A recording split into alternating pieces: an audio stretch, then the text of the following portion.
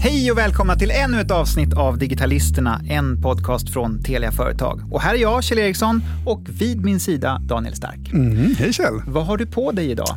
Jag är på mig, inte så kanske fashionabelt, men jag har på mig en skjorta och jeans. Det är väl inte så... Nej, som du brukar kanske, eller? Ja, ungefär. Och du då, Kjell? Ja, jag kör ju alltid en blå skjorta. Du kör Steve Jobs-stilen.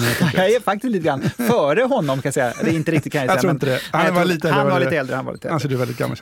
Men det är ju spännande det här med mode och teknik som vi ska prata om idag. Modetech. Precis, man har inte kommit fel om man lyssnar på det här. Nej, det är faktiskt väldigt spännande för att det finns massor att prata om kring det här. Och det händer väldigt mycket på den här fronten också. Sverige ska nämligen bli världens främsta modetech-nation. Och det säger Elin Fränberg på Swedish Fashion Council. Och det hör om hennes vilda planer här i Digitalisterna alldeles strax. Och vad signalerade då egentligen Steve Jobs svarta polotröja till modevärlden? Modejournalisten Susanne Ljung gästar oss för att berätta mer om Silicon Valley-stjärnornas stil. Och nu har SpaceX fashionabla rymddräkt presenteras. Elon Musk kan inte bara tillverka bilar utan också en slick rymdkostym i svart och vitt för den modemedvetna rymdturisten.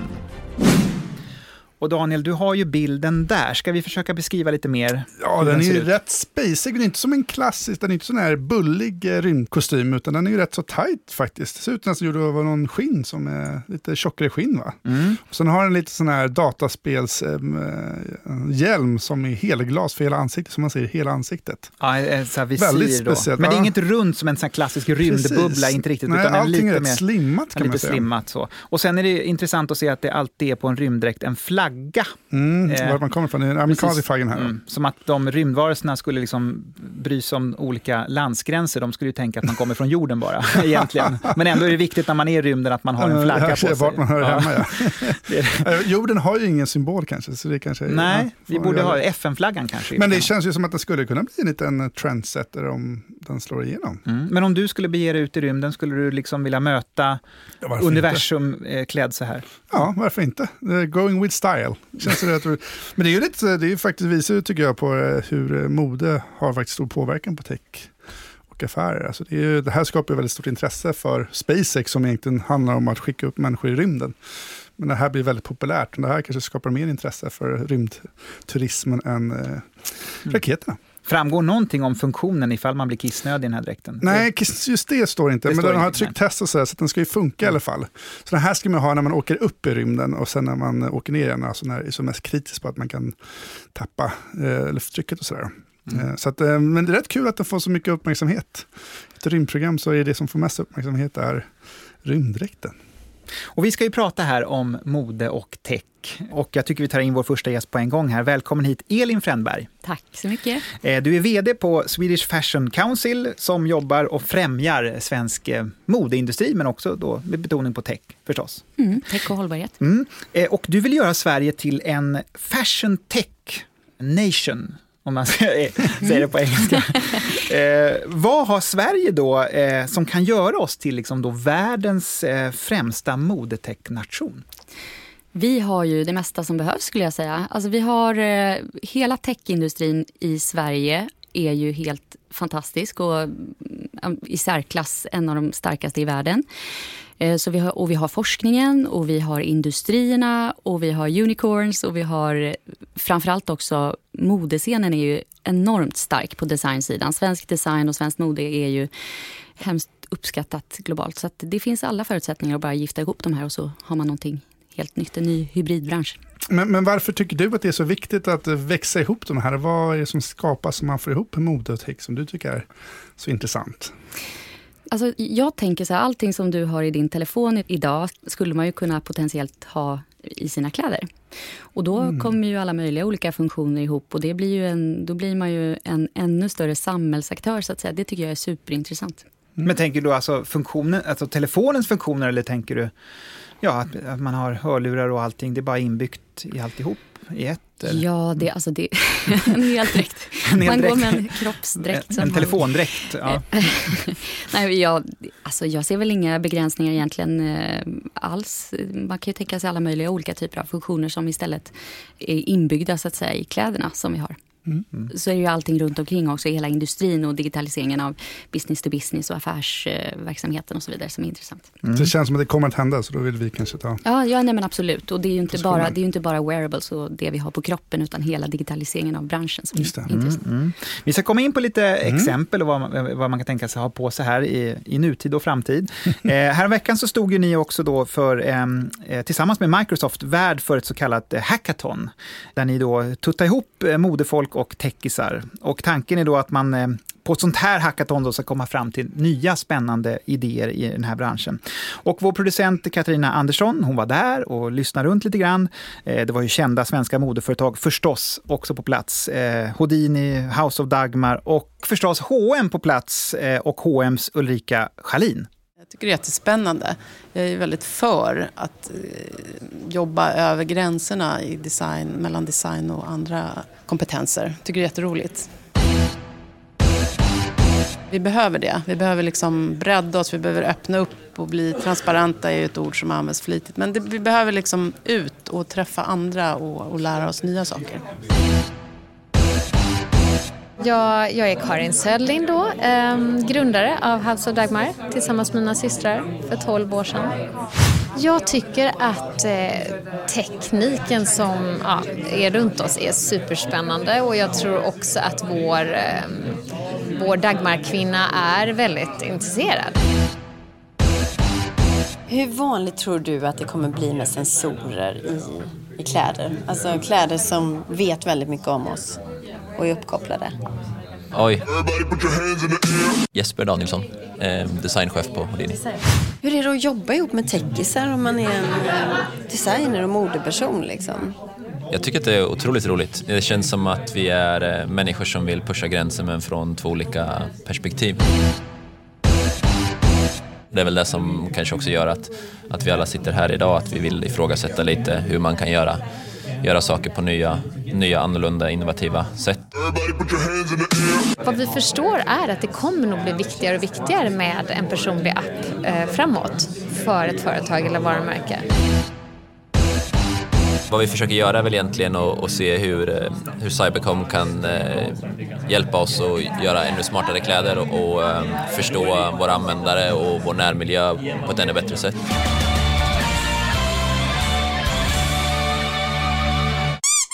Ja, massa röster där från det här hackathonet där. Hur var stämningen egentligen då, Elin?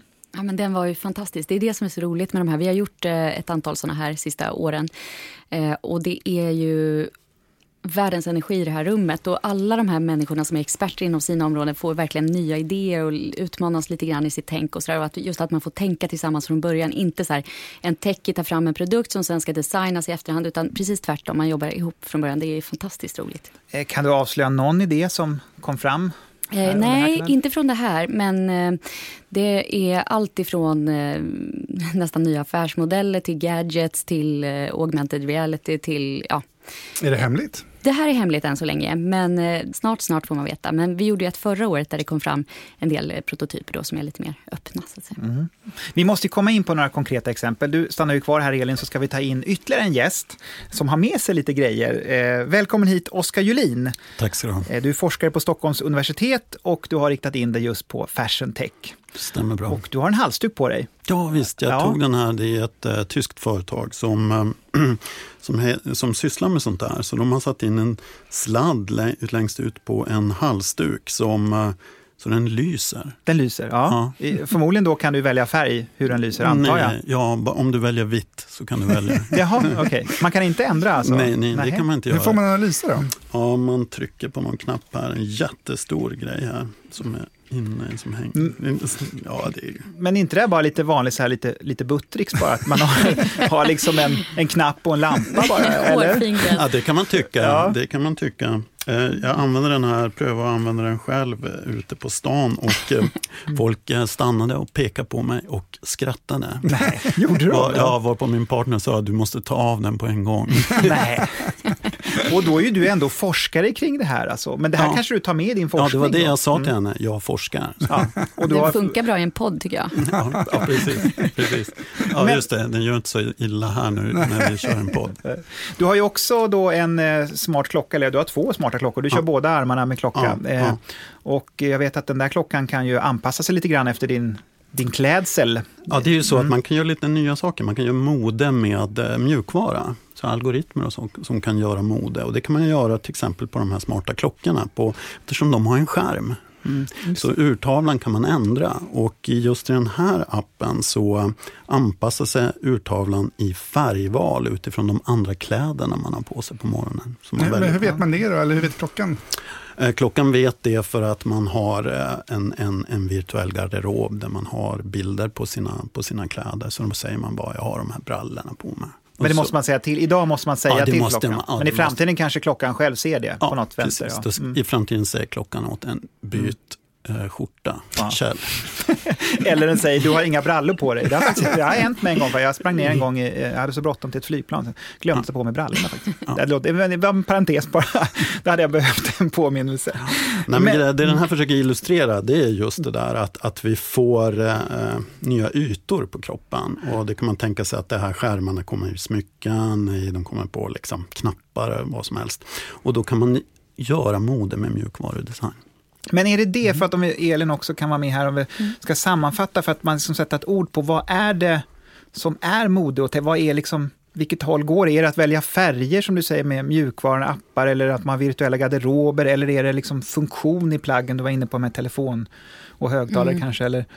Ja, men det är ju inte en enda sak, utan det är ju både rationella och emotionella variabler, allting. Alltså det är ju så härligt med Oskar, är så intresserad av det estetiska uttrycket, vilket är otroligt viktigt. Det är nästan det absolut viktigaste för att det ska funka.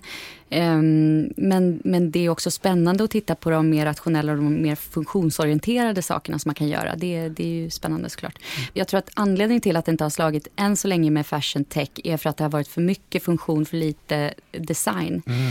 Och då vill ingen köpa det. Alltså Tommy Hilfigers första jacka var ju liksom som man kunde ladda telefonen i innerfickan. Den hade sjukt stora så här, solpaneler på hela ryggen. Det är ingen som vill gå runt så man ser ut som en clown. Du blir utskrattad, Oskar, med din halsduk. Den får inte synas på det här sättet. Liksom. Det ska ju inte vara några... Liksom. Så men det är det som vi i forskarvärlden, alltså vi som kommer från och forskat med mobilteknik i många år, så har vi gjort väldigt mycket av de här vanliga funktionerna. Så det som är nytt för oss, det är att förstå estetik och kunna göra algoritmer och mjukvara som förstår det. Till exempel stil. Alltså, förstå finns det en algoritm för stil? Ja, det börjar finnas det. Det finns, man närmar sig mer och mer. Men här, alltså, nu är vi inne på det här med att techvärlden har ju liksom, de kan ju vara inne på funktion, du liksom har en pryl som ska göra någonting åt dig, medan mode kan vara väldigt mycket, det här ska vara snyggt, estetik och sådär. Och jag antar att här finns det någon synergieffekt om man möts i de här två världarna, eller? Har jag rätt? Ja, det är absolut nödvändigt, och det har varit alldeles för lite av det hittills, och därför har det inte funkat så bra, tror jag. Oskar, här, du har ju lite synpunkter på det här. Du. Ja, alltså precis. Den kunskap som finns i modevärlden om hur man gör någonting vackert och åtråvärt, den förstår vi väldigt dåligt i IT-världen. Så det här är ju två framgångsrika industrier. IT-industrin. Ja, det är det ju. Kista och entreprenörerna nu. Wow, jättemycket coolt. Och samma sak med modevärlden. Alltså, det här är ju fantastiska företag. Men de möts aldrig. De möts inte någonstans nästan. Möts inte i forskningen, möts inte när det gäller liksom innovation eller någonting sånt. Tills nu. Det är ju liksom, som sagt, det är inte första gången jag och Elin träffar varandra. Och vi försöker ju skapa nya mötesplatser och nya sätt så att de kan jobba tillsammans. Och en viktig skillnad mellan de här två industrierna, det är att det tar lite olika tid att göra grejerna. Ja, hur funkar modeindustrin? Det är ju nästan nästa säsong bara. De blir så snabba, liksom bara pang, när de tar fram en ny produkt. Jag vet inte hur det går till på Telia, men jag misstänker att det tar lite längre tid. Ja, långt längre tid. Ja. och till exempel Telia jobbar ju till och med akademiker som mig. Alltså kan man forskare om det tar ju jättelång tid att fundera ut nya grejer. Så funkar inte modeindustrin. Så Så det man måste göra för att få de här sakerna som vi pratar om, det är att bygga de här samarbetsformerna. Alltså rent demografiskt så finns det ganska stora fördelar eftersom teknikbranschen är grovt mansdominerad och modebranschen har 73% kvinnor. Så att det är klart att bara det är ju fantastiskt spännande att gifta ihop de här två. För att det blir mer dynamik förstås. Ja. Och hur kommer det då att förändra modevärlden? Eller tvärtom kanske techvärlden då? Ja, det var ju intressant. En stor fråga. Den svenska modebranschen kommer bli större och på samma sätt som man pratade om att man flyttade ut textilproduktionen och så fick vi en mycket mer, den typ av industri vi har består mer av designers och företagande, så kommer ju den utvecklingen att fortsätta, för att när väl modebranschen börjar bygga startups och bygga ny teknik och så kommer den öka. Så den svenska modebranschen kommer att bli större. Och folk kommer också få ökad estetisk variation i kläderna. Så det kommer bli intressantare för folk och branschen blir större. Och även att träffa mig då. Jag kanske får en annan färg på skjortan i framtiden då. Ja, vi jobbar på det, eller? Vi kan jobba på det. Ja, precis. Stort tack Elin Frändberg från Swedish Fashion Council och Oskar Julin, forskare på Stockholms universitet. Tack så mycket. Tack ska du ha.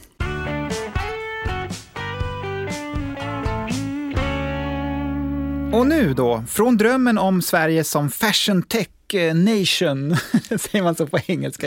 Du kan den engelska, till de stora Silicon Valley-stjärnorna, vilket avtryck de har gjort i modevärlden. Se bara på mig som har samma kläder jämt, samma skjorta som folk alltid klagar på.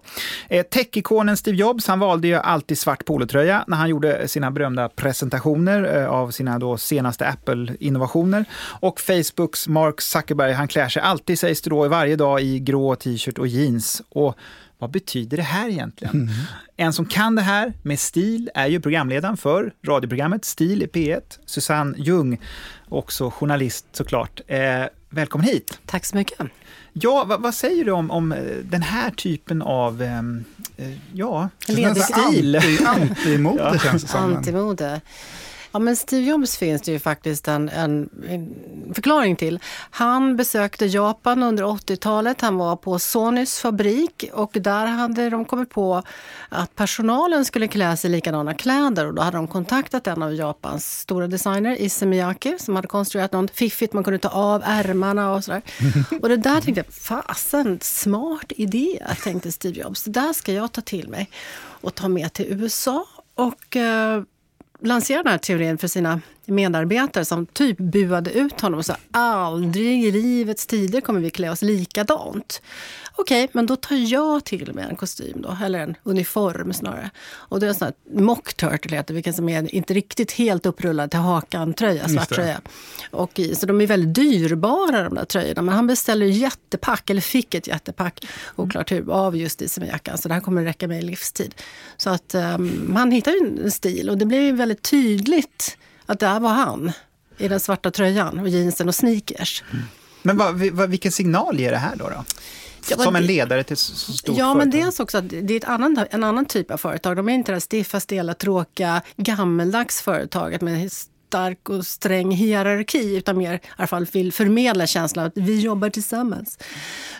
Och så att ett modernt företag där man bryr sig kanske om mer vad man tänker och gör än liksom hur man ser ut och tar sig ut. Så att, Nike-sneakers och Levi's jeans också, va? Ja, precis. En väldigt ledig sportig klädsel, men värt att notera är ju att det blir ju ändå som en uniform. Det är bara den nya tidens kostym, kan man säga. Men det är tydligare och enklare för män att anamma någonting. Det är lite svårare för kvinnor på alla möjliga vis i Silicon Valley. Hur ska de klä sig? Vad har de för klädkoder? När någon sätter på sig en klänning, om det är en av dyrbarare sort, så bara så, gud vad du var tjusigt klädd idag. Alltså att det är så svårt. Så på ett sätt så kan ju klädkoder på arbeten, oavsett vilket arbete den är, vara ganska skönt att man har någonting att förhålla sig till då.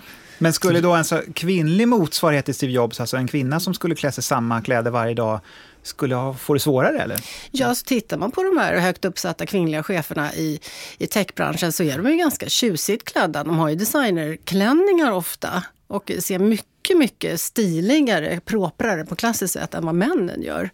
skulle jag vilja Men beror hävda. det, tror du, på att kvinnorna måste klä sig snygga eller på att männen inte vågar klä sig? Jag tror att kvinnor som känner ett tryck på sig för att det är en extremt mansdominerad värld där kvinnorna måste på något sätt sätta på sig nästan pansar och high heels bara för att visa att jag bryr mig liksom.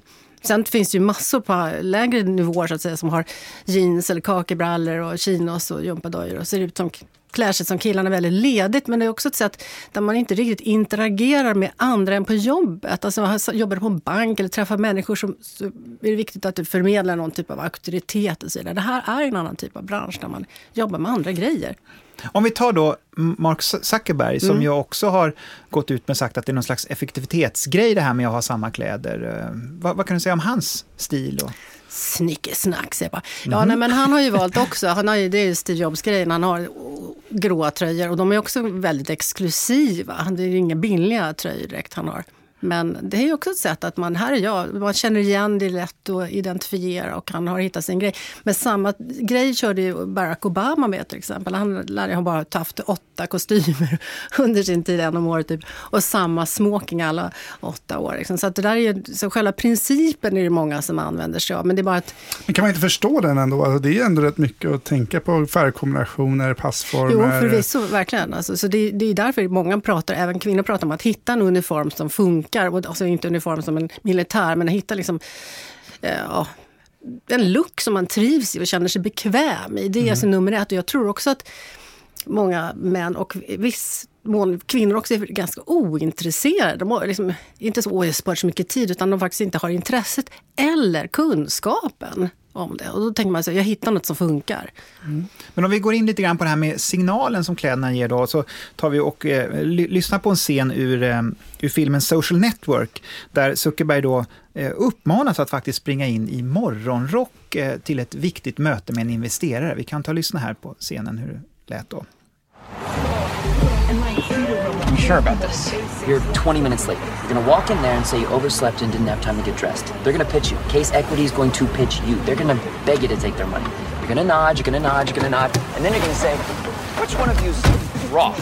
No, not Roth, Manningham. Which one of you's Mitchell Manningham? And he'll say, I am. And then you say, Sean Parker says, fuck you.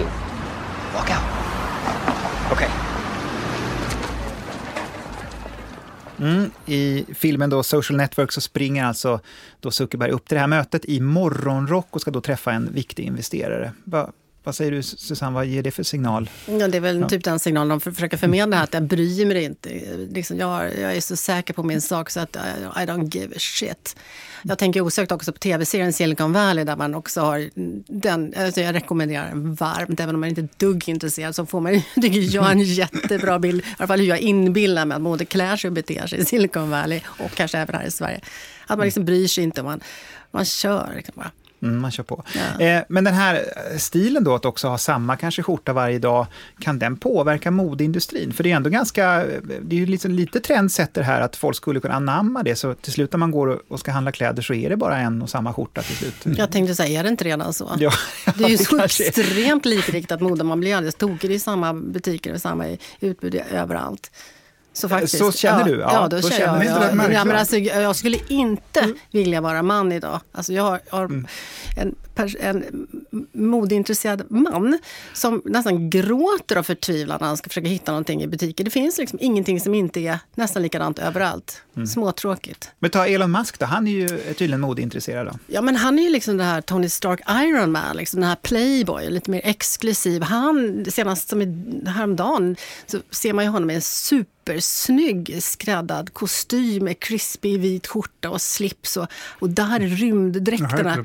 De är svarta och vita och supersnygga. Så han går ju typiskt honom åt motsatt håll, men han är liksom beyond den här techindustrin. Han är uppe i rymden mot Mars. Liksom. Så han har ju något annat för sig. Så han har ju mer en sådär lite klassisk playboy James Bond-stil eller Iron Man-kille som hittar på fantastiska produkter och liksom klär sig liksom snyggt. Men han dealar ju också med, jag ska inte säga större pengar, men han dealar med andra företag för att få in mer pengar och sponsorer och så vidare. Så han har ett annat behov av att ändå ha ena foten i den här klassiska konservativa kostymlooken.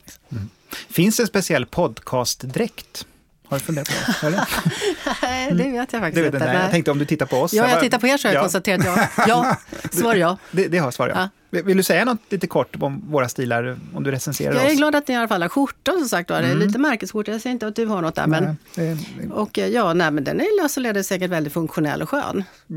Ja, jag ska bara säga så här att Kjell var ju väldigt svettig idag när du kom hit, så att så funktionell kan inte kläderna ha varit för oss. Jag är så varmblodig som jag säger, det är någonting med blodtrycket. Du behöver något, kanske undertröja också, det är lite old school kanske. Ja, jag kör alltid, jag måste undertröja för annars får jag direkt, då vinner jag några minuter innan ringarna kommer, va, så att säga. Så det är en skyddsdräkt under, kan man säga, t-shirten. Och då säger folk, men du är så varm, det är därför du blir svettig, ta av dig. Men det spelar ingen roll, om jag är naken så svettas jag lika mycket ändå. Så det spelar ingen roll. Så att det är bättre att jag har... Det måste finnas sån smart ny textil, någon nanoteknik som kan lösa det här åt mig. Ja, teknik och så. Jag vet inte. Du är alltid tjusig, tycker jag. Jättefin. Men det måste man ju om man är programledare för stil också. Jag känner ju pressen. Alltså, jag blev verkligen, men det började redan när jag blev redaktör för en modetidning. Och då var det så här, fasen, jag har inga kläder. Och alla var ju då väldigt klädintresserade på redaktionen. Så där var det en crashkurs i liksom att lära sig bara att klä upp sig lite. Som frilansare sitter man hemma och jobbar lite grann som tech-typer. Man sitter i mjukiskläder. Och sen måste man ut och möta folk och representera någonting nu som heter stil i P1. Då gäller det att skärpa till sig lite. Så den dag du går i pension, då kanske du bara släpper allt. Då är du fram med mysbyxorna. One suit. Ja, precis, one piece. Stort tack Susanne Ljung för att du kom hit. Tack själv. Världens bästa affärsidé idag. Den älskar Daniel Stark att stå för, affärsidén. Ja, det är svårt att låta bli. Ja. Och just idag har du en affärsidé som du vill bjuda på. Ja, men jag tänker på det här med kläder och passform. Så här, för att nu händer det en massa saker. Google kommer med mobil som tar bilder på, som kan indexera hur riktiga världen ser ut. Apple ryktas komma med en kamera som kommer känna av 3D-miljöer och sånt där. Och vad kan man använda det här till? Och då tänker jag, ett problem tycker jag är passform, framförallt på jeans. Alltså fortfarande, man pratar om storlekar, men det är ju rätt svårt att veta hur saker ska sitta. Vilka kläder som passar ens egen passform, för vi har ju alla lite olika kroppar och sådär. Känner du att du har svårt att köpa jeans? Ja, jag känner så här, jag har fastat i mina jeans för det är de enda jag vet som funkar, men jag skulle vilja testa några andra, men jag orkar inte gå igenom att testa massa som kanske inte passar tills jag hittar någonting nytt. Så jag känner att jag kommer lite grann i gamla spår. Men nu har du lösningen på det här? Ja, alltså? Då tänkte jag att man bara kan ta mobilen som bara kan numera snart scanna av kroppen och sen så kommer man bara med förslag på vad som passar just din passform på riktigt då. Okej, du tänker att den läser av i liksom någon slags 3D? Precis, den läser av din kropp i 3D och sen så har den indexerat kläderna exakt hur de sitter, för de ska man ju också indexera hur de ser ut i 3D. Just så bara kunna matcha ihop nu hur de här kläderna sitter och rör sig mot din kropp. Och så kan man koppla det till AI, eller AI säger jag. AR egentligen. Jag menar AR. Precis. AI så går ju också att koppla till. Men kolla faktiskt vilka jeans som faktiskt skulle passa just din passform. Så för det tycker jag är en av de största utmaningarna med kläder är just passformer. Så då ska man kunna ta bot på det. Ja, en bra affärsidé som du bjuder på. Och nu kommer tekniken. Och den kommer tekniken. Ja, då får vi se om någon anammar affärsidén. Då är det min tur. Världens bästa app idag. Jag har ett apptips. Och den här appen finns idag, så det här är ingen vision. Utan det är en app som finns och som jag vill slå ett slag för och som jag tycker jag vill uppmärksamma för att den är väldigt bra. Och det passar också bra idag, eftersom vi har pratat om mode och så, att man kanske till slut är trött på sin garderob. Och då menar jag inte bara kläderna man har där inne i garderoben, man kanske är trött på hela garderoben. Man kanske till och med har massa sopor hemma. Jo, då finns det en app som heter TipTap. Nej. Säger jag rätt nu så att jag måste bara dubbelkolla för att de leker lite med orden. Jo, den heter ju TipTap, men det är ju en app, va? Så det är TipTap. Och det roliga med den här appen är att du tar kort på dina sopor, det du vill bli av med. Och sen så sätter du ett pris på det. Och sen får någon som har den här appen, om de vill anamma ditt prisförslag, hämta upp soporna och slänga dem åt dig. Så att säga att du har, och det kan också vara att du kan skänka, ja det kan det också, men det kan även vara så att du har massa byggmaterial hemma på trädgården och så, men det kan också vara att du har en hög med kläder som du vill skänka bort kanske också, eller vill att någon ska hämta och slänga eller skänka till någon välgörande ändamål. Det handlar alltså om att med den här appen så kan då folk hämta dina saker som du har tagit kort på mot ett pris, så att säga. Och du kan även själv tjäna pengar med den här appen genom att du ju kan hänga på låset och åka runt och hämta sopor överallt ifrån.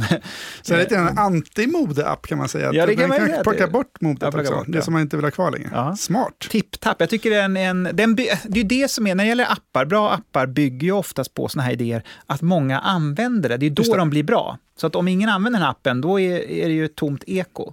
Så att om vi hjälps åt och sprider den här appen, då blir den ju väldigt funktionell och bra. Precis som andra såna här delningsekonomi-appar har blivit, som Airbnb och alla de här grejerna. Och Uber har ju byggt upp sina liksom användare. Så lyckas TippTapp med det, så tror jag faktiskt att det här är en riktigt klockren bra idé. TippTapp heter den. Då är vi slut för den här gången då med Digitalisterna. En podcast här från Telia Företag. Och det är jag, Kjell Eriksson, och det är du, Daniel Stark. Och vi har en tekniker som heter Sandra Pettersson och vi har en producent som heter Katarina Andersson. Och om ni nu tycker att det var lite tråkigt att vi slutar redan nu, då gör ni bara så att ni scrollar runt och klickar och lyssnar på något av våra alla andra avsnitt. Eller hur? Bra. Det är så många som helst. Många som helst. Bra, hej då! Hej då!